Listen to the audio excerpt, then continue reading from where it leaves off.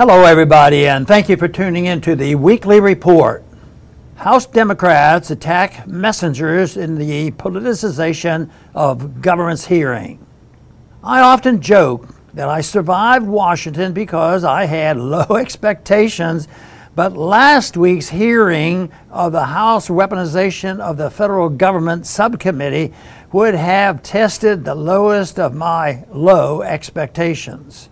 The purpose of the subcommittee is to look into the politicization of U.S. government agencies and its effect on our civil liberties. But last week's inaugural hearings of the committee was not at all a good look for the Democrats, who brought nothing but insults for the witnesses. Things got off on the wrong foot very quickly, as Democrat committee members seemed less interested in what witnesses Matt Taibbi and Michael Shellenberger had to say than in attacking the messengers. Ranking committee member Stacey Plaskett, a Democrat from the Virgin Islands, began by calling Taibbi a so-called journalist who poses a direct threat to people who disagree with the work he has done on the Twitter files. Taibbi, who, to the likely dismay of the Democrats on the subcommittee, is hardly a right-wing Republican, corrected Plaskett's smear, pointing out to her that I'm not a so-called journalist. I've won the National Magazine Award, the I.F. Stone Award for Independent Journalism, and I've written 10 books, including 4 New York Times bestsellers. In addition, Taibbi pointed out that most of his journalism career was spent at Rolling Stone magazine, which is hardly a conservative political outlet. The Democrat decision to make this hearing a partisan political issue and attack the journalists who brought us the truth about the secret U.S. government censorship by proxy of Americans who hold views unacceptable to government elites is extremely unfortunate.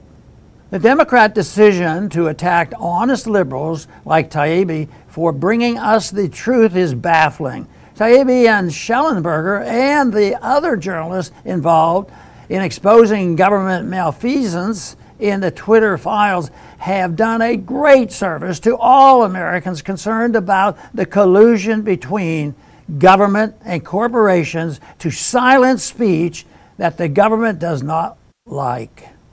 Matt Taibbi posted his statement to the subcommittee as another episode in the Twitter files series, and it may have been the most disturbing release to date.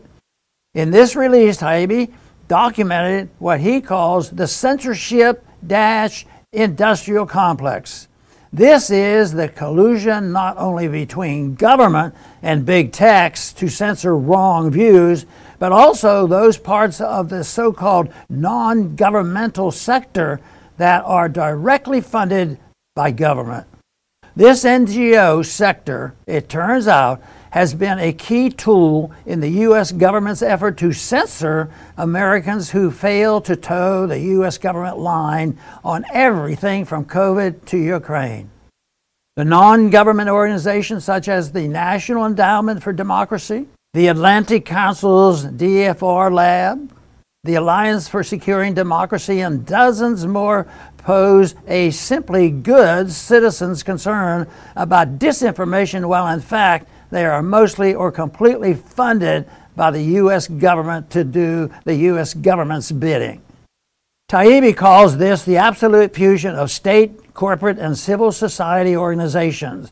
But there is another word for it: fascism. And that is where we are headed in the United States unless all of us, conservatives, libertarians, liberals, and progressives, wake up and fight for the restoration of the First Amendment. Thanks for listening.